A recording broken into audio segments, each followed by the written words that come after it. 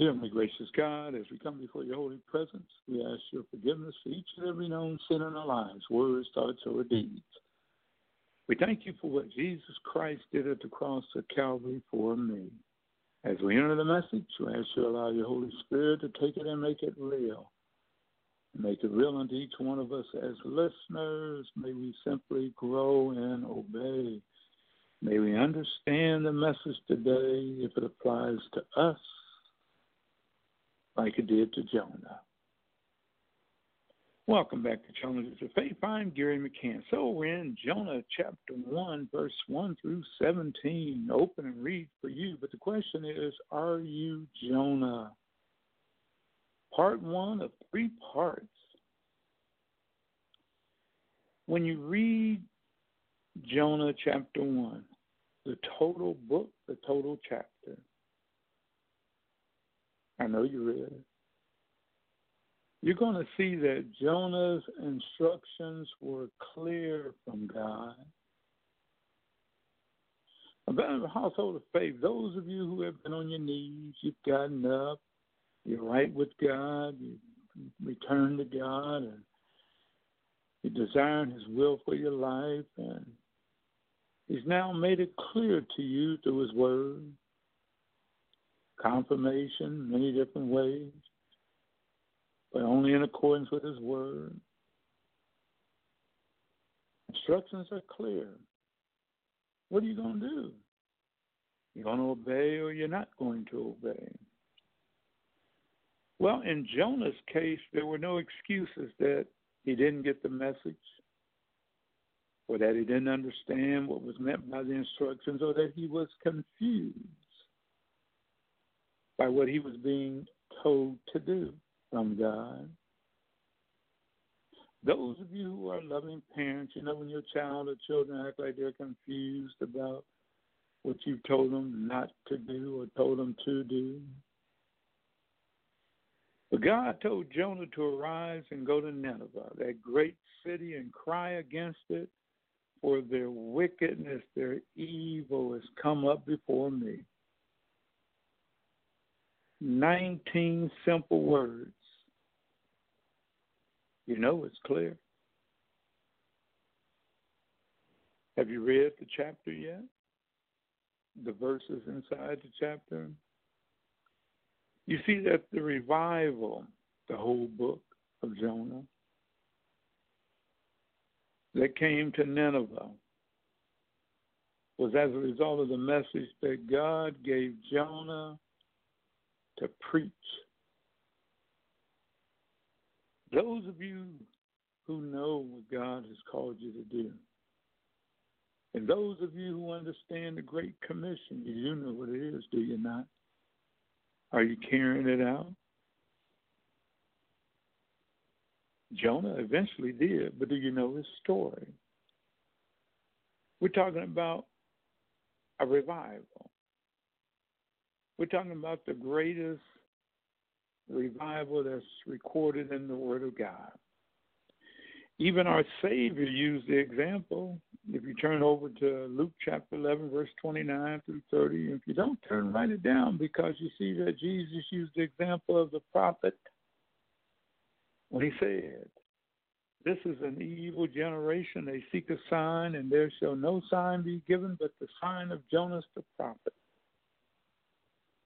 Whereas Jonas was a sign unto the Ninevites, so shall also the Son of Man be to this generation." And then when you look at 2 of the synoptic gospel writers, then you see where our Savior used the example of Jonah again over in Matthew chapter 12, verse 39 through 41. I know you're going to read it. Matthew chapter 16, verse 4, and Luke chapter 11, verse 20 through 32. When you read about Jonah, the prophet, the man that God called to preach a revival, the man that our Savior is talking about, we're talking about Jonah, who prophesied during the reign of that wicked king Jeroboam. You can see that over in 2 Kings chapter 14, verse 25. King Jeroboam number 2. A wicked king. And if you go to 2 Kings chapter 14, verse 24, you see that Scripture says that that particular king, he did that which was evil in the sight of the Lord. Those of you who don't know him who died for you, does that fit you? And those of you who do know him, are you doing evil in the sight of God? Are you? So we're talking about Nineveh. You know, a city that's in ruins today. If you look at the map, but you got to be careful what type of map you're talking about, you know, because you got to remember a lot of times when there's conflicts, global conflicts, a lot of times they'll change the geography of them. You know, it's true. Well, we're talking about Nineveh that's located directly across the Tigris River from the modern-day city of Mosul in northern Iraq. Do you have an idea now? God said to Jonah, go down to Nineveh and preach the word to them because they are a wicked city. Here you see the loving God, the graceful God, the merciful God, the God who created every human being and animal, heavens and the earth, gave Jonah some instruction. We know what Jonah did. Maybe that's you. Jonah did exactly the opposite of what God had told him to do. Now, before you start throwing those darts, some of you have already thrown them. We need to look at the total picture. Because you don't want to be too hard on Jonah. You know, maybe like people have been too hard on you or maybe yourself. God was telling Jonah to go to a place where the people were hated enemies of the Israelites. They hated Jonah's people. Remember now, Assyria was the enemy of Israel, a cruel people who had often abused Israel. And Jonah knew that God sending him there was an expression of God's love and that God would save them if they turned around. Those of you who don't know him, you haven't gone too far. Wherever you happen to be, you can still turn around.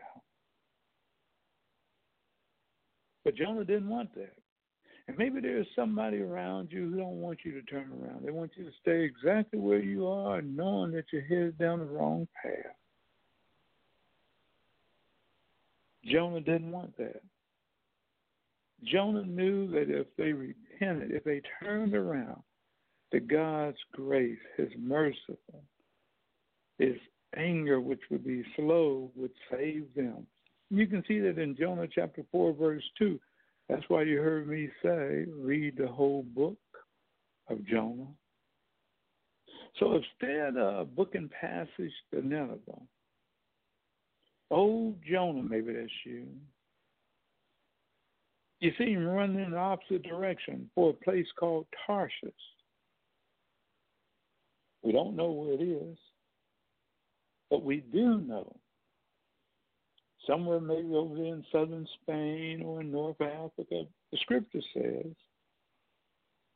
that Jonah ran to flee from the presence of the Lord. How many of you believers of the household of faith, when God has told you to do something, you're running? I can tell you how many times I've ran. Most of us are asking ourselves, does Jonah really think that he can run from the presence of the Lord? Think about it. This man, he's a prophet of God. Doesn't he know that God sees and knows all things? You know he knows. The question is, do you know? Do you realize that God is an omniscient God, omnipotent God, omnipresent God? Do you know? Have you forgotten? Do you remember now?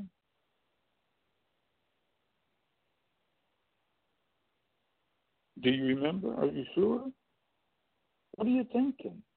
Remember, today's topic is, are you Jonah? Have you been Jonah? Why? Where are you now? Are you still running? Why or why not? Have you been disobedient to God? Do you think that maybe God doesn't see when you've passed on that opportunity to maybe witness to your neighbor or that person that He allowed you to come in contact today with, when you know, not them, when you know there are no accidents? Did you fail to love that person like you do yourself, the person that God would have you to love for Him? And when you hear me talk about witness, are you telling them about Christ, or you just telling them about your place of worship, or you telling them about this and that? They ain't got nothing to do with the Lord and their salvation and where they're headed. That really is what Jonah is doing here, if you want to be honest. Jonah is acting in direct disobedience to what he knows God's will is for his life. Brother of Household of Faith, do you and I always act like that in the way that we know is God's will for our lives? And the question you got to ask and answer, are you actively seeking God's will for your life? And if you're not, then you can say that you're acting just like Jonah. And so don't be surprised when you find yourselves in the belly of some type of fish. Now, I know there are those of you that have read the book of Jonah, and you recognize that you can't find anything about a whale, because the Word of God doesn't say anything about a whale. But the question is, don't get so caught up in that. Are you in some type of fish today because you've been running from God? But you notice how over in Jonah chapter 1, how in verse 3, it makes it sound like Jonah had, kind of a little trouble finding that ship going to Tarsus. Remember that place that you and I didn't know exactly where it was? Verse 3 also makes it sound like Jonah had little trouble paying the fare to this place that's far away. And from the language that you are seeing and reading about, I know you are, some people have concluded that Jonah would have hired the whole ship for his use. He's trying to run. The brother's running. But the question is, are you? And irrespective of how much he would have paid, probably was a lot, he was running. And if you remember what Solomon said over in 2 Chronicles chapter 9, verse 21, wow, everybody's involved. Solomon made it clear it was a great journey. In Solomon's day, a round trip to Tarsus took 3 years. Wow. You know what's interesting? When God reveals his will for our life, it's really understood that we should get in line as soon as possible. Don't you agree? But Jonah, like you and I, let's be honest now, he went down into the ship and he went to sleep. How many of you, my brethren of the household of faith, that God has instructed you very clearly to do something? You turn your ear, you turn your eye, you turn your head, and the Holy Spirit of God has continuously convicted you. And you're comfortable now that you can go in wherever you go and go to sleep. But you notice what happened? God then sent out a mighty tempest.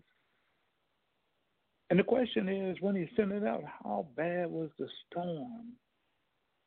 The brother of the household of faith, is there a storm occurring in your life? Have you gone before the throne of grace and mercy and asked God about it? Do you have somebody around you in a right relationship with God who's a genuine friend who can tell you about that storm? And you recognize that God sent that genuine friend who's in a right relationship with you, similar to a prophet, to tell you without wavering, without being afraid of losing your friendship and so forth. But do you notice that the sailors on the ship had already resorted to throwing their cargo over the side? Do you notice that they recognized by doing that the ship was going to probably float higher and up in the air, and the waves were going to be less likely to fill the boat with water? But it didn't satisfy much. How bad was the storm?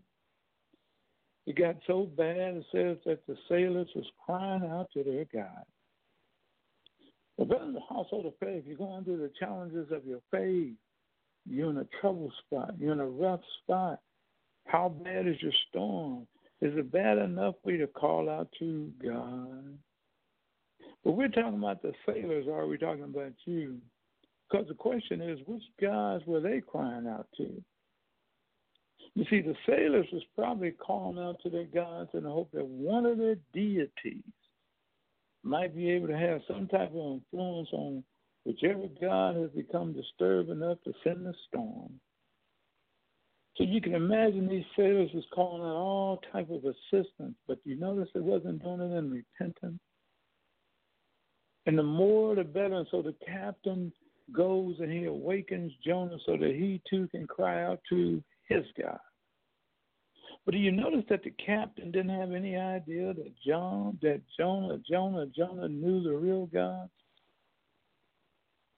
We're talking about the one that had created the ocean and the tempest as well.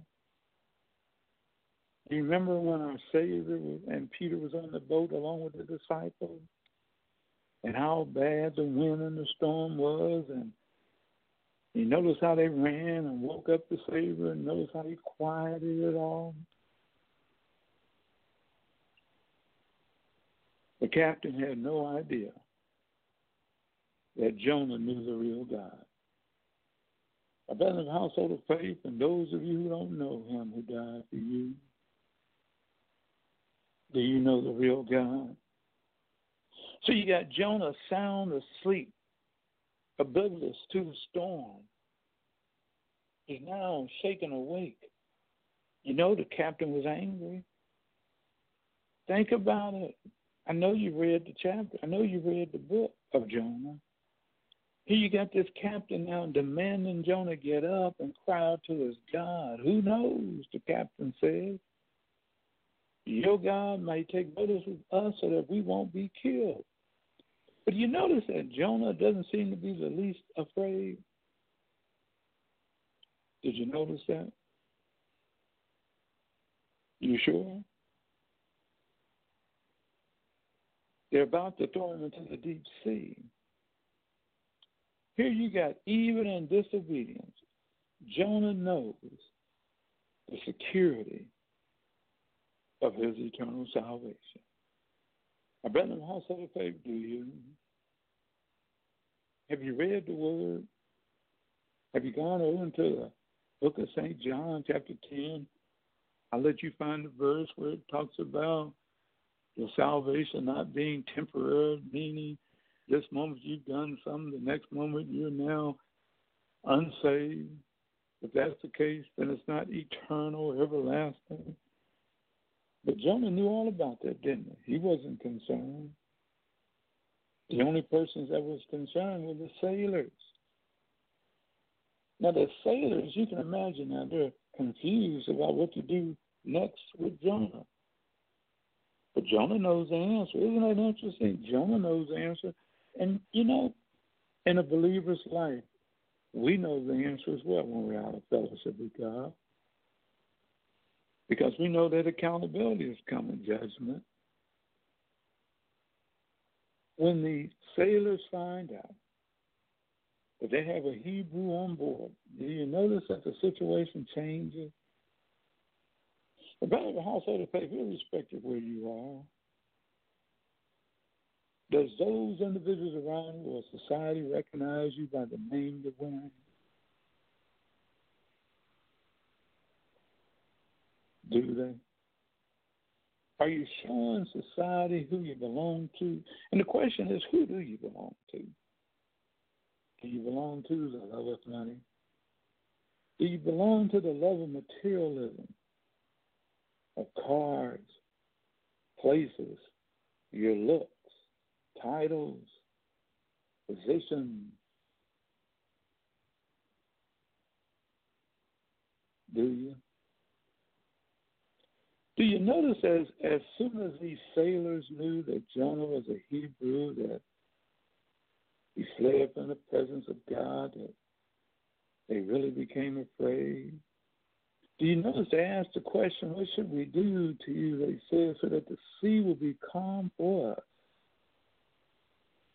In essence, if they hadn't seen Jonah's colors before, but now he's on full display. They know who he is. And I always share with people, believers at the household of faith, have you noticed no matter what room you go in, for those individuals who don't know the God you serve, they know who you are. You can't hide it. There's something different about you unless you're trying to blend in and act like society. But Jonah tells them to throw me overboard. You notice he's letting them know without reservation that this storm is upon you because I've been disobedient to the will of God for my life.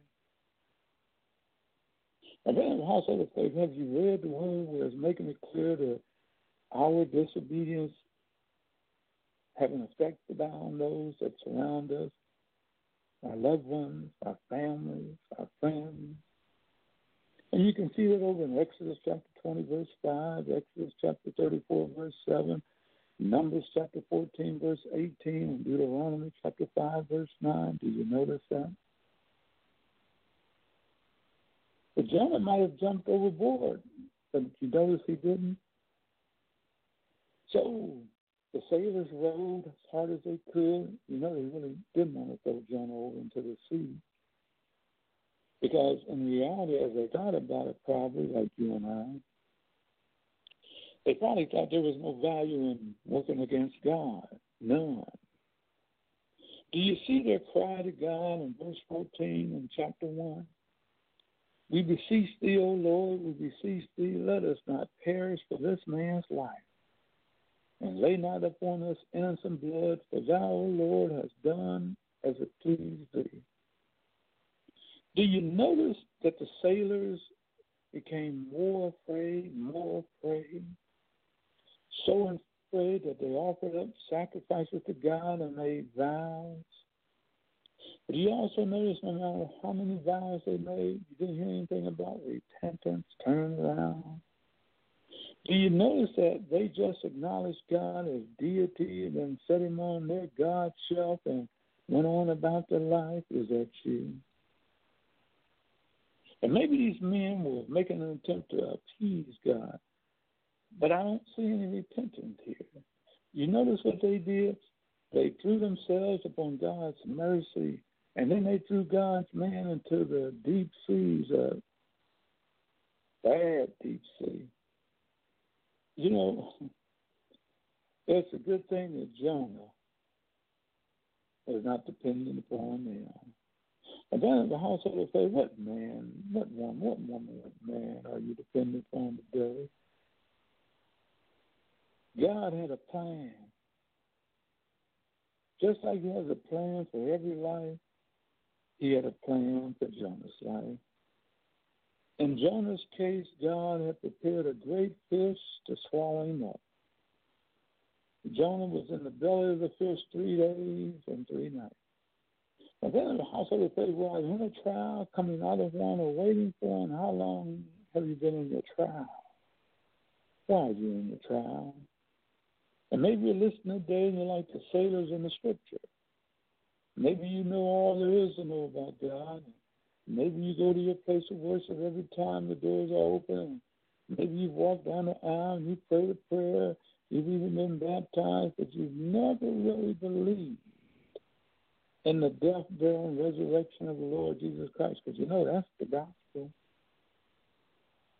And if it's true, My brother in the household of faith, and those of you who don't know him, who died for you, I encourage you today to turn around. Repent of your sins, which are evil thoughts, words, and deeds, and know Christ as your Savior. And if you're a child of God and living in a place of disobedience, you are encouraged to turn around, repent and get in line with God's plan for your life. I had to. So where are you at? Has God sent a genuine brother in the household of faith, a genuine friend, that He sent him to you to turn around? My brother in the household of faith, or that individual who don't know Him, who died for you. Hey, what's happening there? Hey, what's up, man? I'm so glad to be back. It's good to have you back. I can't believe I'm with the whining. You know what? Somebody that's with all of us. You know, he that hath friends must first show himself friendly. All right. Well, I know by being in this place that there's a whole lot of people that wants to know who this friend is. Why don't you tell them about it, Mark? Well, there is a friend that sticks closer than any brother. I got a lot of brothers, right? Yeah. You know who that friend is. Why don't you tell them about it? I'm gonna tell you. I know.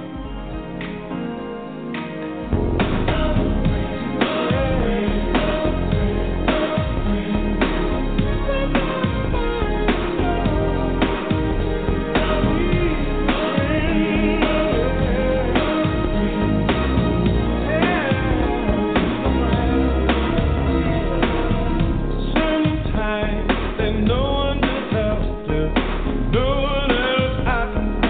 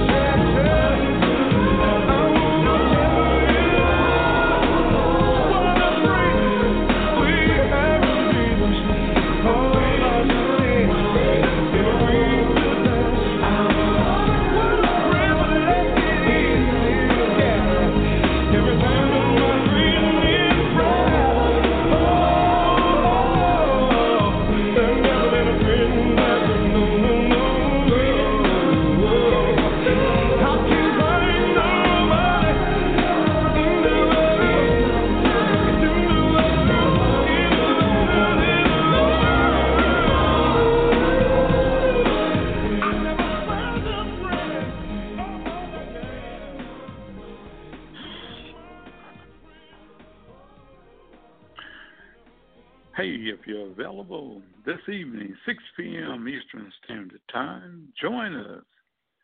Our brother of the household of faith, Clifton Sparrow III, the founder of Black Business Life, co-founder and chief operating officer of College Ease, returns to share what God has been doing with him lately.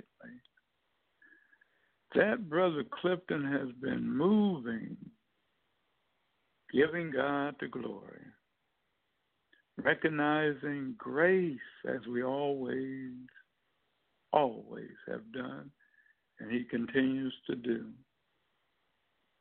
Grace, grace, grace. That's what Jonah experienced. I know I did. I know Nineveh did. And if you're going to be honest, you know you have and are as well. But the question still remains for part one. Are you Jonah? Have you been Jonah? Why? Where are you now? You still running? Why? Or why not?